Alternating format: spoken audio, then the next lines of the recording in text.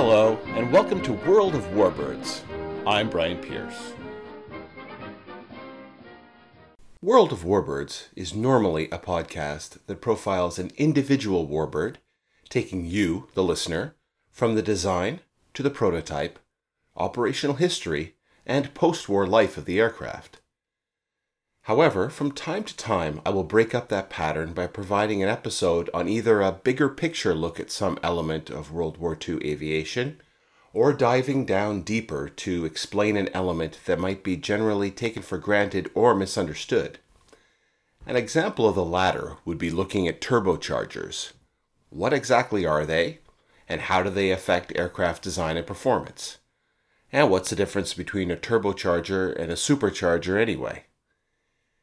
Today, however, is an example of the former, a big picture look at the ideas behind strategic bombing. With the benefit of hindsight, it would seem that the big bombers of World War II would be inevitable. Even those with faint interest and little knowledge of history can probably conjure up the images of the Blitz in London, or of the Allied bomber boys heading off on another day or night mission over Germany. And almost everyone knows about the atomic bombing of Japan. How it seems so completely natural and even preordained that these things would come to pass. But that assumption would be an error. Most people would be shocked to learn that at the dawn of aviation, many political and military leaders of the past regarded the ideas around independent air forces and strategic bombing as science fiction at best, and heresy or treason at worst, but that is the greater truth. Political and military careers were broken and made on these theories. The big bombers that we will be studying in later episodes of World of Warbirds were designed and built to test and utilize these theories, and thousands would die in the air and on the ground in order to prove them one way or another. But what exactly were these bombing planes doing anyway? Why devote so much money, energy, production power, scarce materials, and manpower to this? Was it just revenge bombing? Some sort of back and forth, tit for tat, you hit our city, we're hitting yours, gang war type of thing, writ very, very large? Or was there a method behind the madness? Well, there was a method, and it was called strategic bombing. So where did the idea of strategic bombing come from? Strategic bombing was basically a kind of economic warfare, which is actually a very old idea. It's true that wars mainly get decided on the battlefield by warriors facing other warriors.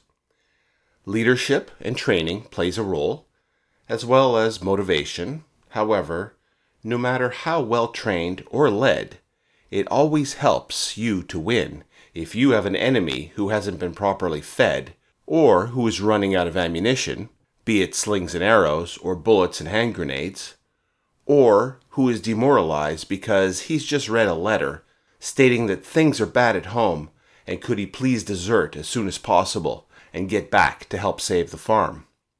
Naval blockades have done and still do this job. If you can't get your materiel from the homeland to the front, then the warriors are less effective. Or, if you can't even get the raw materials into your workshops of the homeland, then again, the war effort is hampered. Sieges of cities are basically an army's version of a blockade. Bottle up a city so that nothing can get in or out. The city can't help in the war effort, and eventually might actually be starved and demoralized into submission.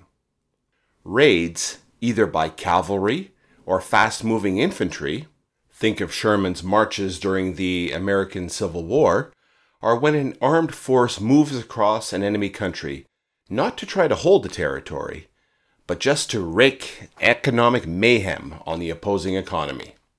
Burning crops in the fields, destroying factories and workshops, taking livestock, disrupting farming activities, destroying railroads and bridges, all make it very difficult for a nation to continue feeding and supplying their forces in the field.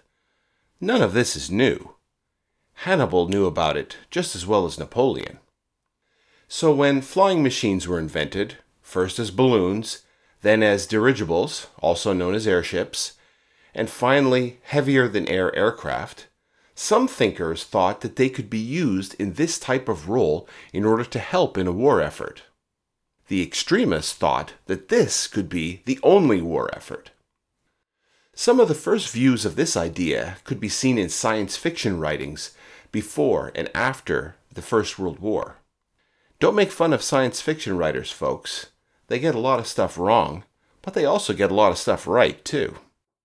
H.G. Wells' The War in the Air, published as a serial in 1907, described an aggressive Germany using fleets of airships, which were used like flying aircraft carriers, deploying smaller aircraft called Drachenfliegers, attacking an unprepared and unaware United States. They start by wiping out the American Atlantic fleet of dreadnought battleships, which are helpless against the airborne foe. The appearance of the German air fleet over New York so panics the populace that the city surrenders. Later, certain American holdouts stage an attack on the Germans, who then proceed to pound the city to dust. The story gets very apocalyptic when other nations jump into the fight, especially when a fleet of airships from the Confederation of Eastern Asia, which is Japan and China, arrive over the defeated and occupied U.S. in order to fight the Germans for the spoils. The widespread war in the air destroys city after city until the world is reduced to a Walking Dead without the zombies, barbaric agrarian age. What made the story so interesting was the idea that a war could be fought almost exclusively from the air. Armies and navies had been made obsolete when an enemy force controlled the air above. Of course, in 1907, this certainly was very science fiction indeed, with the emphasis on the fiction. Airships at the time were slow and lumbering and filled with explosive hydrogen, and in fact that wasn't going to change much with time. Airplanes were flimsy, weak, and underpowered, and at the time the idea that they would one day destroy entire cities was laughable. With the outbreak of the First World War, some of these ideas got the chance to be tried. It's not widely known, but Russia is credited for having the first heavier-than-air strategic bomber with the Sikorsky Ilya Muromets S-23. This was the first four-engine bomber in the world, and was based on an earlier airliner version, the S-128, which was actually supposed to be a fairly comfortable airliner for the time, allowing 16 passengers to sit in wicker chairs in a heated enclosed cabin with electrical lighting. There were even doors built into the sides of the fuselage for a mechanic to have access to the engines in flight. I do wonder what the passengers thought to see a mechanic go out a side door and walk across the wing to repair an engine in flight. During the war, the Germans employed bombing zeppelins in raids against England. Although initially the British had almost no defenses against what they called the baby killers, the Zeppelins themselves weren't able to do much damage anyway. They didn't carry a large bomb load, and during the night raids, navigation and targeting was very difficult. During the course of the war, the British improved their defenses, and especially the introduction of the incendiary bullet made the hydrogen-filled Zeps very dangerous to operate. Germany also used airplanes to bomb England, the most famous being the Gotha. These were large, twin-engine biplanes with a crew of 3, 1 pilot and 2 gunners. These aircraft had a reputation for being quite difficult to fly, and piloting them has been described as a wrestling match between the pilot and the aircraft. Most of them were actually lost in flying accidents than to enemy action. The Gotha's top speed was only 87 miles per hour, and on a typical raid on England, it could only carry 6 110-pound bombs. Although these raids did cause some RAF fighter squadrons to be withdrawn from the front to be occupied in defense of the home island, it would seem that the main impact of the Zeppelin and Gotha raids on England was more psychological in that it showed that England's time of splendid isolation was now over and that the English Channel was no barrier to this type of attack. The British had their own big bomber during this time frame, the Handley Page Type O. At the time, this was the biggest aircraft in the world and had a similar configuration to the Gotha, being a twin-engine biplane with a pilot and 2 gunners. It seemed to also share some of the handling characteristics of the Gotha when we consider the quote by RAF pilot Cecil Lewis, who said that when, quote, you decide to turn left, you pushed over the controls, went and had a cup of tea, and came back to find the turn just starting, end of quote. The Handley Page was used in a variety of roles in Flanders, the Dardanelles, being used to attack ports, railway targets, airfields, submarines, and shipping. Although the results were not overwhelming, this aircraft, and in fact all the bombers of the First World War, did seem to show what might be possible in the future, and Billy Mitchell, who we will meet later, would go on to use the Handley Page Type O to show exactly what a bombing aircraft could do to a battleship. The end of fighting in World War I was the starting line for the fight of the air services of the world for their own survival in peacetime and their search for a role. Many of their leaders did not believe that the war to end all wars would really live up to that name. As for military aviation, it all depended on how one thought about it. Were airplanes to be used only in a tactical role in order to support troops on the ground or ships at sea? If so, then they didn't need their own separate air forces. However, many of the officers who had served in aviation during the Great War had seen the promise of air power and wanted to develop it. Of course, they also wanted to keep their ranks and power and not be demoted to be subservient to armies or navies. On the other hand, Army and Navy leaders didn't really want to share the very limited peacetime budgets with the new kid on the block, and many seemed to want to smother the aviation baby in the cradle. The hell of World War I trench warfare deeply affected many military and political thinkers in the interwar period. The idea that a ground war could be completely prevented by use of aviation was very appealing. One who is always mentioned in this area and had significant influence was Italian General Giulio Douhet. He was born in 1869 and began writing about the promise of aviation in 1912 with his report Rules for the Use of Airplanes in War, Regole por uso degli aeroplani in guerra. The powers that be thought that he was an extremist, and so he was shunted into the infantry. However, this didn't stop him. When the Great War broke out, Douhet was highly, and, which was probably worse, publicly critical of Italy's ill-preparedness in terms of aviation. He wanted a fleet of at least 500 heavy bombers. However, instead he was court-martialed and sent to prison for criticizing Italy's military leaders. Prison didn't shut him up either, and like many prophets of various types throughout the years, he used his jail time to continue to write about aviation, including writing a novel. Somebody must have been reading and liking his material, for his career resurrection was fairly rapid after he got out of prison. In 1917 he was released. In 1918 he returned to service as head of the Italian Central Aeronautics Bureau, and in 1921 he was promoted to the rank of general and wrote his most influential work, The Command of the Air, Il Dominio dell'Aria. Douhet wrote that air power would introduce the third dimension to warfare. Up until that time, armies and navies had only clashed on 2 dimensions.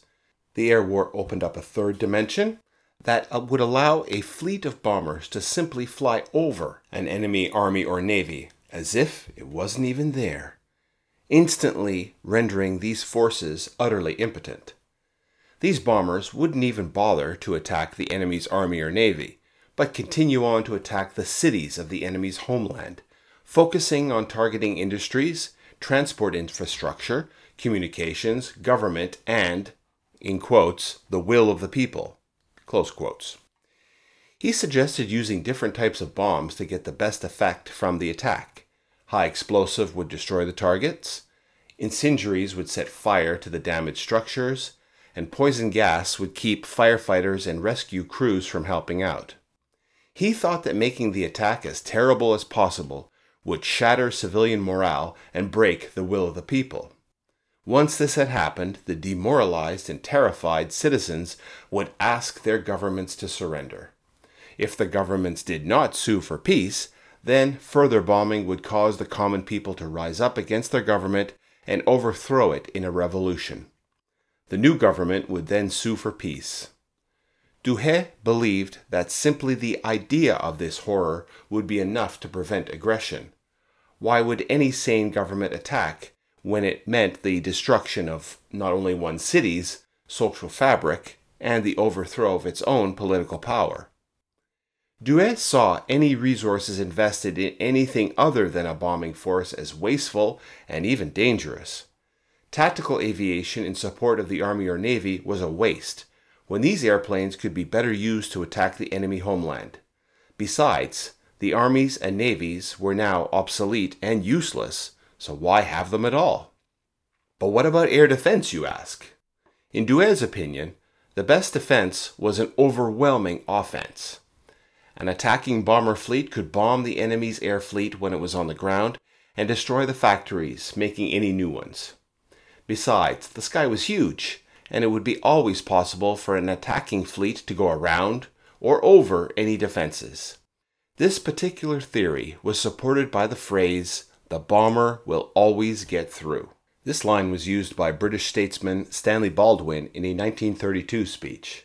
We should probably remember this line when later on in other episodes we are talking about the B-17s and Avro-Lancaster offensives against Germany. For many people, especially those who had lived through the horrors of the trenches of the First World War, these theories were comforting. All we need is a fleet of enough of these bombers to prevent war? No one can argue against that, right? Let's see how several countries adopted these theories into air policies. But before we do that, let's take a short break. If you get some joy out of listening, please consider supporting the podcast by making a modest donation via PayPal. My PayPal address is @WOWB17. That's @WorldOfWarbirds17, or if you want to remember it this way, @WowB17. You'll have my eternal gratitude. In the United States, one man who had read Douhet was Lieutenant Colonel Billy Mitchell. Mitchell had an interesting history. His father had actually fought in the Civil War and had served in the same regiment as General MacArthur's father. Billy had joined the Army when he was 18 and probably, with some help from his father's connections, obtained a commission in the Signal Corps. He also just happened to see the Wright brothers fly in 1908. Later, he took flying lessons for himself. At that time, military aviation was considered a part of the Signal Corps, and Mitchell was appointed head of the aviation section, U.S. Signal Corps. By 1916, he was a major and appointed chief of the Air Service of the First Army. During World War I, he distinguished himself as one of the top American airmen of that conflict, although it was noted that his views tended to alienate him from his superiors. Or, in other words, he was a pain in the ass. He returned from Europe convinced that the war to end all wars wouldn't actually end all war, and that future wars would be decided by air power. He thought that American air power should be concentrated in an air force, equal to the Army and the Navy. The powers that be disagreed with his attitude, and when Congress reorganized the Army in 1920, they made the Air Service a branch of the Army, but third in line behind the infantry and the artillery. Mitchell was disappointed, and no matter what his other achievements, he just wasn't good at making friends. In 1921, he got into a seriously nasty conflict with the Navy. It's understandable that admirals didn't like him much, as he was going around saying how that their precious Navy was obsolete, and that they shouldn't be given any more money to buy new White Elephant dreadnoughts or battleships. Mitchell was saying that for the cost of one battleship, 1,000 planes could be built that would be able to wipe out any enemy ships that approached the American coastline. Mitchell proposed doing some tests where his airplanes would try to sink some old battleships. If he could do it, then he would prove his point. The Navy, attempting to cut him off with his own game, rushed through their own series of tests, supposedly proving that airplanes couldn't sink the battleships. Then a newspaper dug up the dirt that the Navy had actually cheated on their own test, using dummy bombs and explosive charges instead.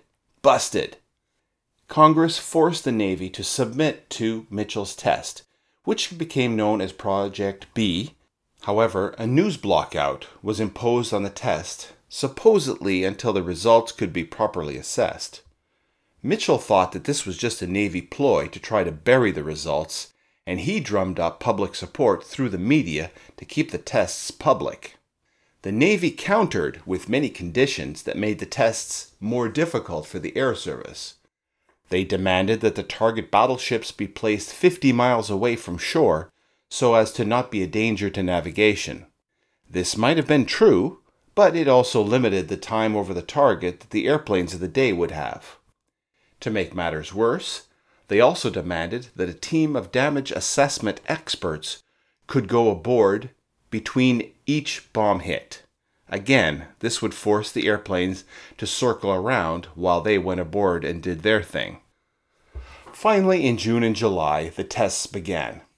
Mitchell's planes sank an old destroyer and an old cruiser, following the rules that were set up for the test.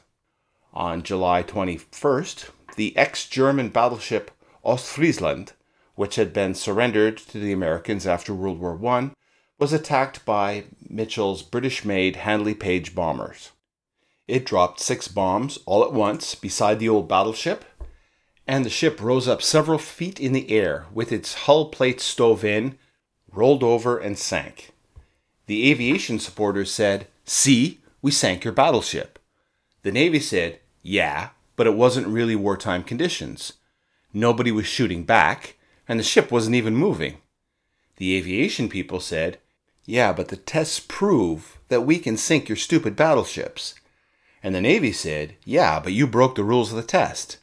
And the aviation people said, "Yeah, but your rules were totally unfair and made the test even less like a true wartime situation."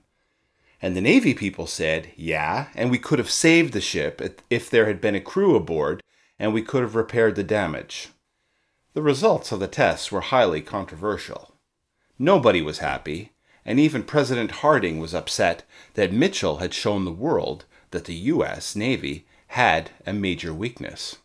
The next year, in 1922, Mitchell met Guillaume and brought back a translated copy of his book, The Command of the Air, and distributed it around the Air Service. In 1924, he predicted a Japanese attack on Pearl Harbor. He continued to push his ideas and ruffle feathers by writing a book called Winged Defense in 1925. That year he was demoted, perhaps as a punishment. That same year, after the crash of the Navy airship Shenandoah, Mitchell wrote such a scathing statement on the incompetence of the Army and the Navy leadership that President Calvin Coolidge had him court-martialed, basically for conduct unbecoming a member of the U.S. military. He was found guilty and sentenced to a suspension from duty without pay for 5 years. He resigned instead and spent the rest of his life continuing to write and promote air power. He died in 1936 at the age of 56 of heart issues and influenza. It's too bad that Mitchell did not live to see the vindication of his ideas and the tests. In 1942, he was posthumously promoted to a 2-star Major General. In 1946, he was awarded the Congressional Gold Medal, and perhaps coolest of all, he had the B-25 medium bomber named after him. If you haven't listened to the episode on the B-25 Mitchell, give it a shot after finishing this one. In the 1930s, the U.S. was isolationist. However, this somewhat worked in favor of the idea of big bombers. What a great way to convince politicians that you need funding. No, we won't get involved over there, but we need fleets of long-range bombers in order to hit them if they try to come over here. American industry was also looking to build the machines that would be able to do this job. In 1930, Boeing, using their own funds, built their first bomber, the predecessor to the B-17 called the B-9. It was kind of weird looking. It was a twin-engine monoplane with fixed gear and has a fuselage that looks like a straight metal pipe that barely seems to have a cockpit. But it could carry 2,000 pounds of bombs at 190 miles per hour. The Martin Aircraft Company built the B-10, which could carry 2,200 pounds at over 200 miles per hour. This twin-engine bomber had retractable gear and powered gun turrets, and although slightly ungainly, is definitely recognizable as a bomber warbird. One big fan of the B-10 was General Henry Hap Arnold. He described it as the air power wonder of the day. He flew a flight of B-10s non-stop from Juneau, Alaska to Seattle, Washington to show the potential for long-range operations. In 1924, he worked closely with Mitchell and became a fan of his ideas. During the Mitchell court-martial, Arnold and his colleagues, Carl A. Spaatz and Ira C. Aker, all testified on Mitchell's behalf, despite being warned that they were all jeopardizing their military careers to do so. They believed in Mitchell and testified anyway, and after Mitchell's guilty verdict, despite any setbacks garnered by their actions, they all eventually went on to lofty leadership roles in the Air Forces, bringing with them Mitchell's and Douhet's ideas. As Hap Arnold's career progressed, eventually all the way up to the command of the entire Air Force of the United States, he encouraged the development of the B-17, which he believed would be needed for any future strategic bombing campaign. In 1939, Arnold consulted with none other than the famous aviator Charles Lindbergh. Lindbergh had recently toured Luftwaffe bases in Germany and brought back ominous reports of Germany's Air Force's advanced state and superiority to their European rivals. Following this, new requests for medium and long-range heavy bombers were made.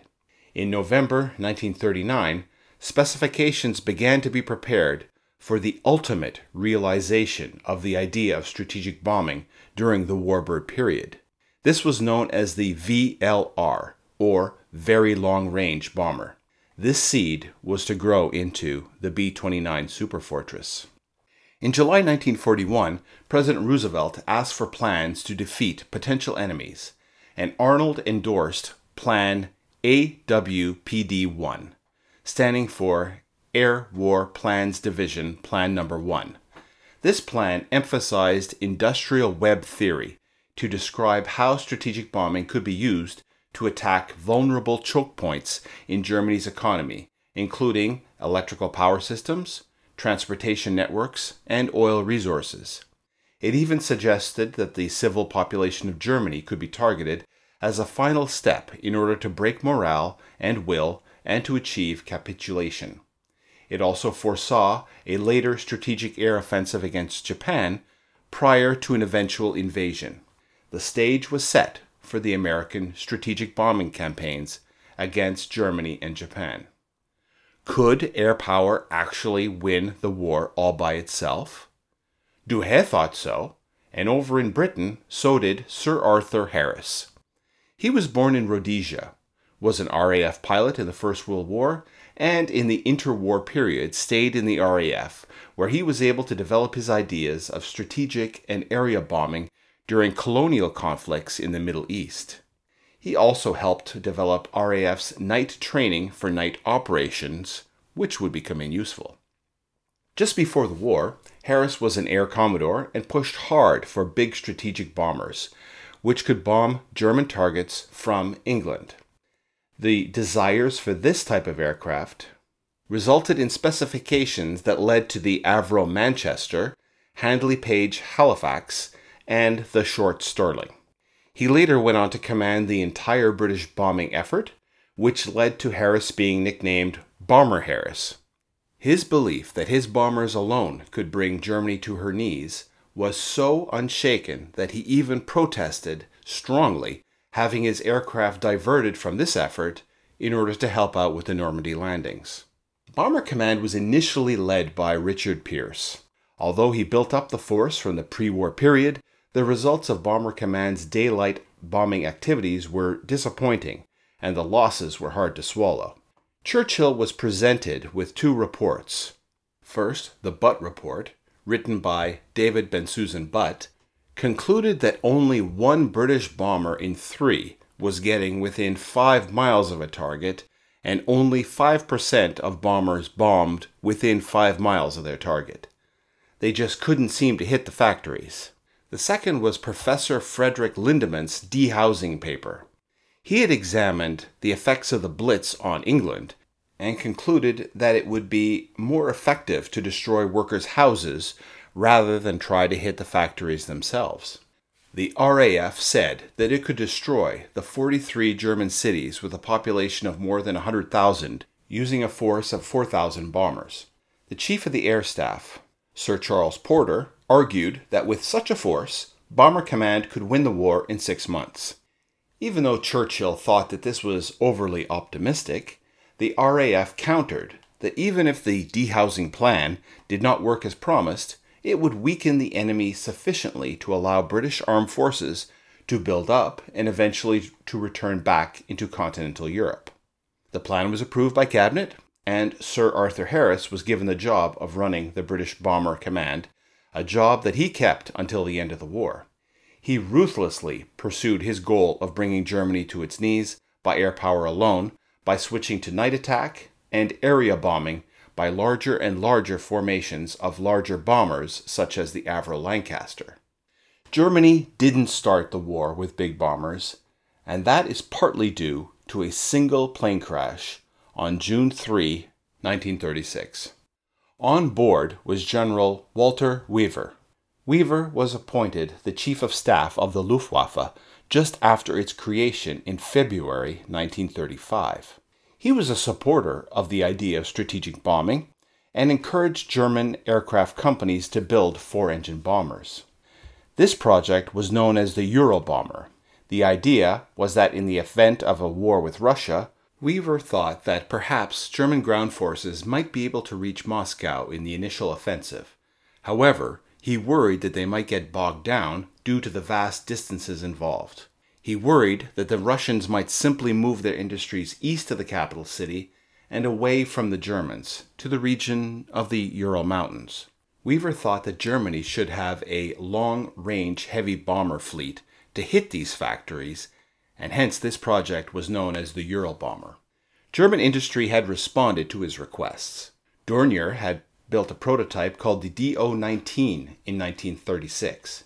It was a 4-engine bomber that actually looked a little like an early B-17, but with twin tail fins. The Junkers Ju-89 was also to be a 4-engine heavy bomber. It looked a bit like the cross between a B-17 and a Halifax.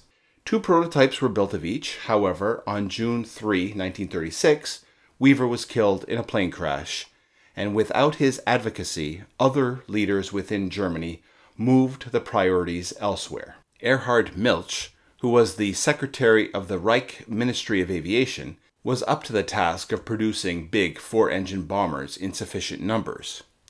Hermann Göring, who was the supreme commander of the Luftwaffe, was also thinking about numbers when he favored putting the project on ice, and was supposed to have said, quote, "The Fuhrer will never ask me how big our bombers are, but how many we have." End of quote. Ernest Udet, another leader in the new Luftwaffe, placed a heavy emphasis on the tactical uses of aircraft, especially dive bombing. And this was how the Luftwaffe was eventually set up, to be more of a flying artillery for the Blitzkrieg style of war, quick, shocking victories that would end a war before enemy industry would get ramped up anyway. When the Luftwaffe did get into the business of bombing cities for its own sake, in what the Brits called the Blitz, they were unprepared for it, and although they employed the Henkel HE-111 as a stand-in strategic bomber, they just didn't have the capacity to produce the kind of body blows to the UK that the German and Japanese nations were about to receive from the Allies.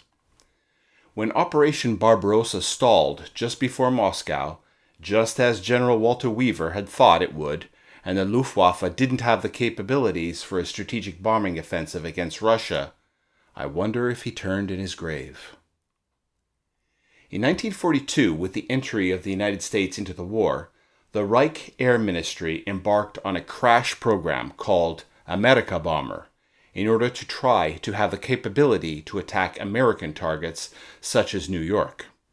Focke-Wulf, Junkers, and Heinkel all submitted designs, and Messerschmitt actually built and test flew the Me-264, which looks remarkably like the B-29, especially from the front.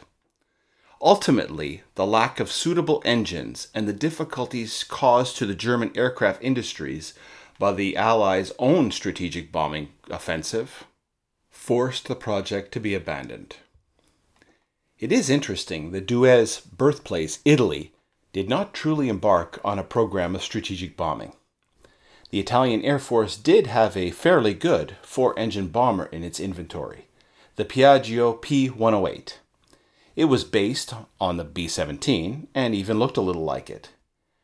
Italy built 163 of them, but did not use them in a concerted strategic bombing offensive. One potential reason for why the B-108 was sidelined could have been that Captain Bruno Mussolini, the son of El Duce, was killed in a crash of a P-108 on the 7th of August 1941. Piaggio's production of the bomber came to an abrupt halt on the 31st of August 1943 when an Allied strategic bombing raid destroyed the factory in Tuscany where it was built. It's interesting to know that following the war, Piaggio used this rebuilt and retooled factory to construct Vespa scooters. Even though, as we have learned earlier, Russia was the first nation to fly a heavy bomber, they started the Second World War with only one long-range, four-engine strategic bomber, the Petlakov PE-8. They built 96 of them, and they were used in a limited fashion after the outbreak of war for a few morale-raising attacks on Berlin. However, Russia understandably threw its aircraft industry wholeheartedly into producing tactical aircraft in order to support the Red Army, and although the Allies sent many aircraft, including twin-engine medium bombers such as the B-25 Mitchell to Russia, they did not give them strategic bombers directly. Indirectly, they provided them with the seed for Cold War strategic bombers when several B-29s made emergency landings in Russia, and they were reverse-engineered to design the Tu-4, the Russian twin of the Superfortress. Very much along the lines of Germany, Japan did not have a strategic bombing force at the start of the war.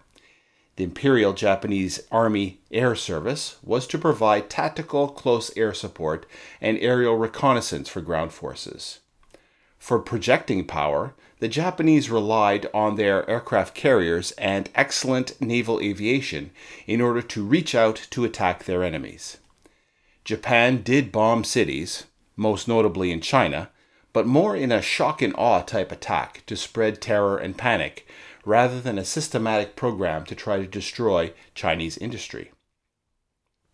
Again, like Germany, Japan looked into a crash building program in 1942 called Project Z.